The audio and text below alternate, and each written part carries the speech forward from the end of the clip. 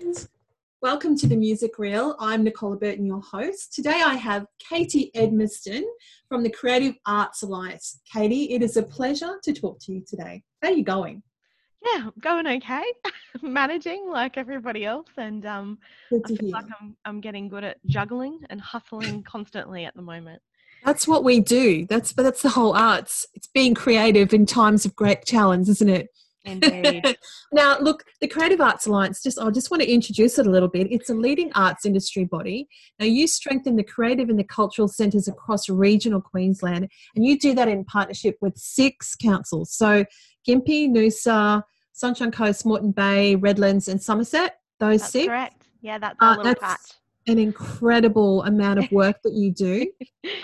And also, what I wanted to say to you was thank you for what you did in lockdown. You put together this most concise and comprehensive resource list so that when everything was going crazy, people could go to your website and they could see funding application opportunities and professional development. It was brilliant. So thank you for that. Yeah, it was hard to know. I mean, I think I'm a bit of a doer. And I like to pride myself on, I think anyone who's worked in festivals or events or anything like that, I think we're quite good in a crisis, but I'm also quite somebody that goes, okay, this is the issue we need to solve. Let's get it done. Yeah. And so I think that I just felt so helpless to be able to do anything real to affect, the massive kind of impact that was being had by not only our artists, but communities more broadly.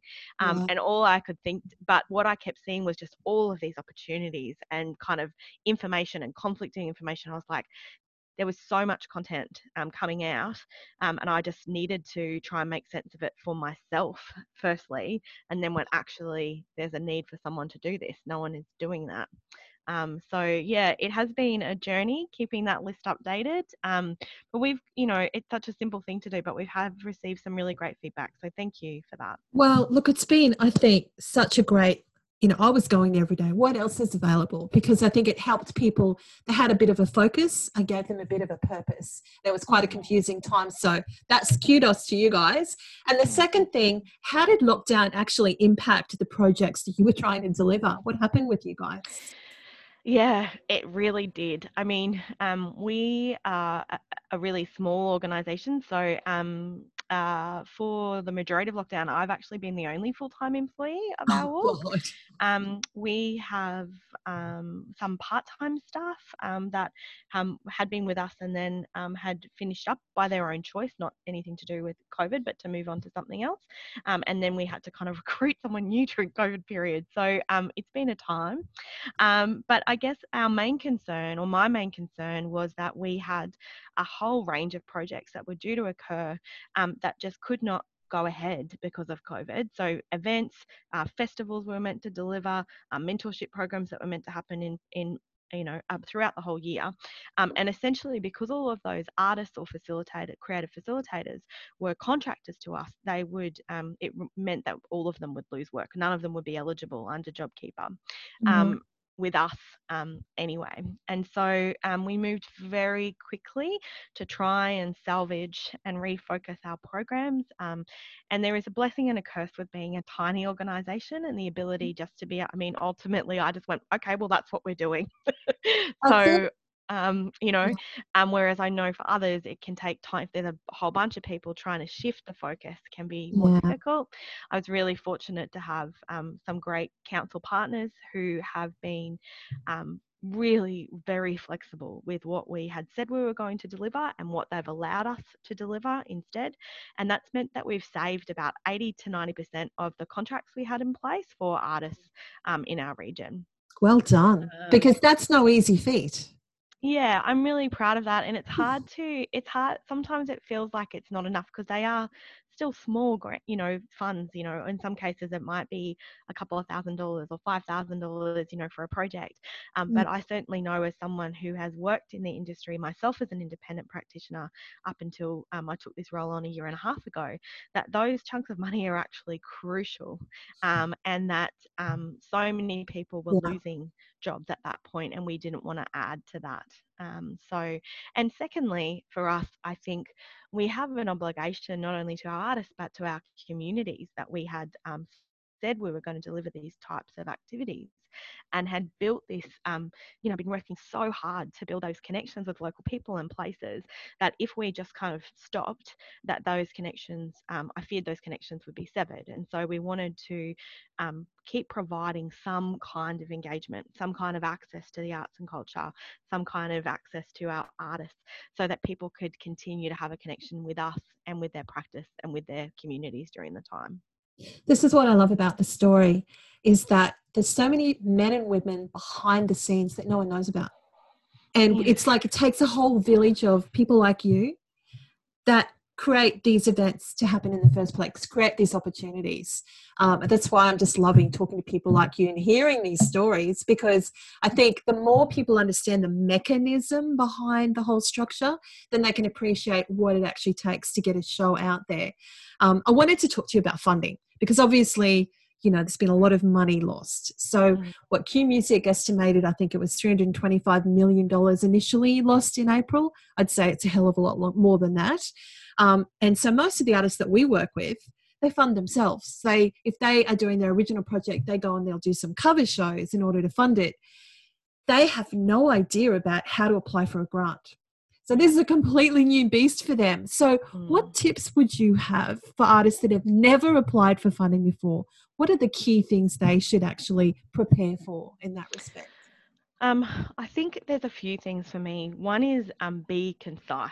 Actually, you're better to provide a small project or a stage of a project rather than giving people the whole story, So you can kind of tell people the story, but I always think, particularly if you're untested in some ways, or you haven't had funding before, or if this is a new type of thing that you're doing, I certainly think just give them a really good application for something that's very clear. Okay. So that's part one. I would also think about it like I always think it's like writing it. You can write in dot points. That's the other thing. So as someone who's worked, you don't have to write in an essay form. So as someone who has assessed grants and run funding programs and also written a bunch of grants, use the dot points, have your headings, who, what, where, when, why, really just think about it in a basic way. And actually, as long as you've communicated those things in a succinct way and a clear way, then that actually is helpful. I would say take note of what you're saying you're going to do. So make it achievable. There's a lot of great ideas, and I think sometimes we as artists and creatives, mate, I've had some really great ideas, but they were not viable in any way, shape, or form. Yeah. And so I think, think about what is actually achievable in the timeframes and the money that you've asked for. And it's okay to pay yourself, and you should be paying yourself. Don't, give away a whole bunch of time for free or suggest that you can do something for nothing, because that actually indicates that you don't have a sense of the true value of the project and makes your project seem less viable in terms of its ability to succeed. Right, that's really good advice. So can you talk to me about the project you're working on at the moment? So it's Club Create, RPAC Live, and then so there's many. And then you've got like a music mentorship. Just look, artists don't know about these opportunities, so I'd really love you to talk about that and tell them what it's about and then how they can possibly get involved. Absolutely. So we really are very responsive to the needs of the councils and communities that we work in, and so that's why when you look at our program, it can look a little bit all over the place. From product development, work with producing cultural tourism products with visual artists at the Sunshine Coast, through to children's holiday workshops at Caboolture, right? So it's very diverse.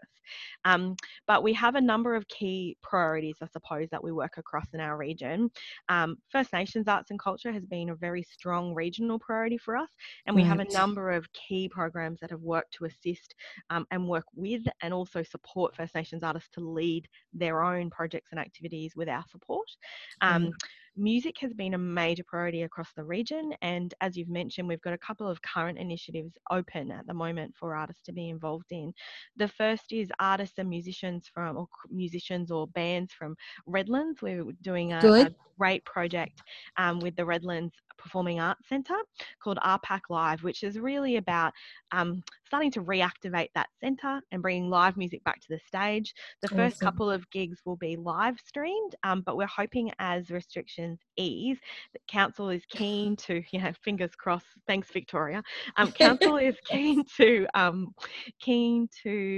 bring small numbers of audiences into the building as well. So we might kind of do some interesting combinations of people sitting in very social distance ways and live Okay. streaming also. So there's an Right. opportunity for bands and musicians from the Redlands area to apply currently as part of that program. The second music program we've got running currently is Plug In, which is our mentorship program. Now, previously Right. we've run that in person, and with COVID, we really wanted to consider how to do that in a different way. And what's been kind of interesting about that is that normally we've run that program just in one place. And so with anything, there's a bit of a blessing and a curse. Moving things online has meant that we can now offer this as a region-wide program for emerging musicians Right. up to 25 years old. And so it means that we can support a much wider region of musicians, and really kind of find those artists who are ready to kind of move to that next level in their practice. I'm really excited about Plugin. I think it's a really exciting model, and essentially the young artists get access to small group industry workshops. We've got some fantastic speakers coming on board, festivals, venues, producers, major peak Beautiful. bodies coming to have small group sessions with our artists to give them direct feedback about their how to get the gig, specific feedback on writing their own bio and actually working with them to do that, and their press kit. And then we've got mentorships with creative musicians and those kind of as part of songwriting, lyric writing, vocal training, instrument development, and stagecraft and performance. So young people will go through a series of mentors, um, uh, tailored to them. So we're really looking to match, if you're a hip hop artist, you get Right. to work with a hip hop artist. If you're a folk artist, you get to work with a folk artist. So we're bringing together a range of mentors from across the entire region who are working as professional musicians and who will be supporting aspiring and emerging musicians in that kind of younger cohort through this process. So it would be fair to say that there are some opportunities that we now have as a result of the lockdowns, because if you can continue to do, run digital mentorships, like you say, it actually expands your capacity. That's And I think beautiful. there's something interesting too about as a young person or even just as a regional artist, I think it can be hard. Many of us are working in multiple projects. There's not a lot of full-time work. Yeah. People are, as you were saying, gigging, doing multiple kind of things. And you Mhm. kind of often have a sense of who your sector is at a local level. But as an Yeah. independent artist, it's very difficult to start building your network into the town over the town over the town over. And so Yeah. what is kind of interesting about this digital model, which we hadn't, it, which we can now offer in a different way, is that we're starting to build a network for those emerging practitioners with artists, so professional artists and industry, and also other peers across that broader Southeast Queensland network. And that's exciting for me because when we kind of get to a stage where we're talking about touring again, all of a sudden, those young artists have an opportunity to say, hey, actually, I met that venue person in Gympie. And I can, when I'm heading up for a gig at the coast, maybe I can also have a chat with them about that. Or actually, I'm heading down to Redlands. I live at the Sunshine Coast. I'm heading down to Redlands for a gig. Oh, there was that band down at Redlands that I did work with. Perhaps they'd like to play with us. Perhaps they can be our intro band. So I think there is an opportunity to build the network around our musicians through this project, which So, maybe we wouldn't have been able to realise as well previously. so you're building local community pods that can leverage a variety of projects. Very intelligent. Yeah, I I love hope it. so. So Um, and you it's a mentioned Club Create. I don't know if I've got time yes. to give that a Yeah, little I plug. really want to hear about that. That one I thought was quite good. Tell me all about it. Yeah. So look, it's a similar model, I suppose, to plug in, but focused for visual artists in that kind of emerging age group. And so again, visual artists attend a series of small group industry workshops. So we've got curators, galleries, collections officers, public arts programmers coming to kind of give advice about careers or how you get into this space or how you work with it. What does it mean to be a curator? Because I think often Mm. as young people, we know we have a sense of the arts. I myself was a performer, and I was like, oh, I knew that was the thing that I kind of knew how to do. I didn't know there were jobs like the one I have, or jobs I've had where you were paid to curate or program or produce. Like, I didn't know that was a thing, right? And so I think by creating this, and actually I think, although I'm like probably was a fairly decent performer, I also think I'm much better at this bit of doing that, pulling people together and making the stuff happen. And I love that work. And I imagine that there are a whole bunch of other young people, we really want to grow careers, not only as artists, but careers in the arts as industry leaders. So I think this program also supports that aspect. So we Right. have, them talking about that kind of career pathways in various other parts of the arts. And then similarly to Plug In, they then have a series of workshops with key visual arts practitioners who are teaching them and sharing skills around a range of activities. So Love they're it. going to do printmaking and portraits and what's some of the other cool ones? I can't even remember. Community, like a community arts type project, and cyanotype, which is this awesome thing where you create a print basically using the sun and the weird ink. I can't figure it out. Anyway, people are way smarter than me. And and then they'll have an exhibition at the end of that process. So Wow. yeah, so really looking forward to that project. And that one specifically at this stage is just for Moreton Bay young people, and is being Okay. supported through the Moreton Bay Council, who have been a fantastic partner and collaborator on a range of projects that we're doing. It actually gives us great optimism for the future of this industry, doesn't it? And I like what you said, how you're a performer, but you've leveraged and transferred your skills as a creative into working behind the scenes, because as a performer, everything that can go wrong can go wrong. So Yes. that equips you in a way to deal with a behind the scenes gig more than anyone else. Yeah, well, I often say to my partner, I'm not sure that my 3-year acting degree was very useful. And she's like, everything you do is a show, like everything. Exactly, Like the exactly. way you tell the story, you're bringing people on board, That's the way it. you communicate. She was like, it's all part of it. Yeah. And so, I think that's true too. We've got skills we don't even know that we have sometimes, I think. And they're completely transferable to other Yeah. industries at a time when our industries are looking like a bit shaky. You know that if you have experience in arts, creative and music industries, you can pretty much do anything. Well, absolutely. And in Yeah. fact, a few years ago, I was teaching at QUT, and there was a whole bunch of research coming out about companies looking for people with arts degrees as part of a kind of suite of things that they were doing, Yeah. because creative thinking and creative thinkers are Mhm. actually what is required. People do want that initiative that artists have, that ability to see a problem and try to come up with something, a solution, or the way in which we kind of view the world in different ways, I think. And I would suggest that many artists have that capacity within them, and that's a skill I think that we undersell sometimes about ourselves in other types of work that we might do. Absolutely. And as we emerge into this more of a technologically focused society, when technology goes wrong, you can only survive if you have that incredibly creative, out of the box type thinking. So we're certainly moving into a very different time post COVID. And I feel like our art sector is in good hands with the work that you're doing with Creative Arts Alliance. Oh, So, very Katie, kind. thank you Thank so you. much for talking to me and for adding your voice to this conversation. It's so important to hear about these initiatives. And anyone out there who wants to know more, I'll have all of the links to all of these programs so you can contact Katie and get involved. Particularly, I think, Plug In. That sounds like a really Yeah, good one. So, Katie, absolutely. thanks for your time today. It was great to meet you, and I hope we can catch up again soon. I love that. Thank you so much for having us and supporting our programs. You're very welcome. Thanks, Katie.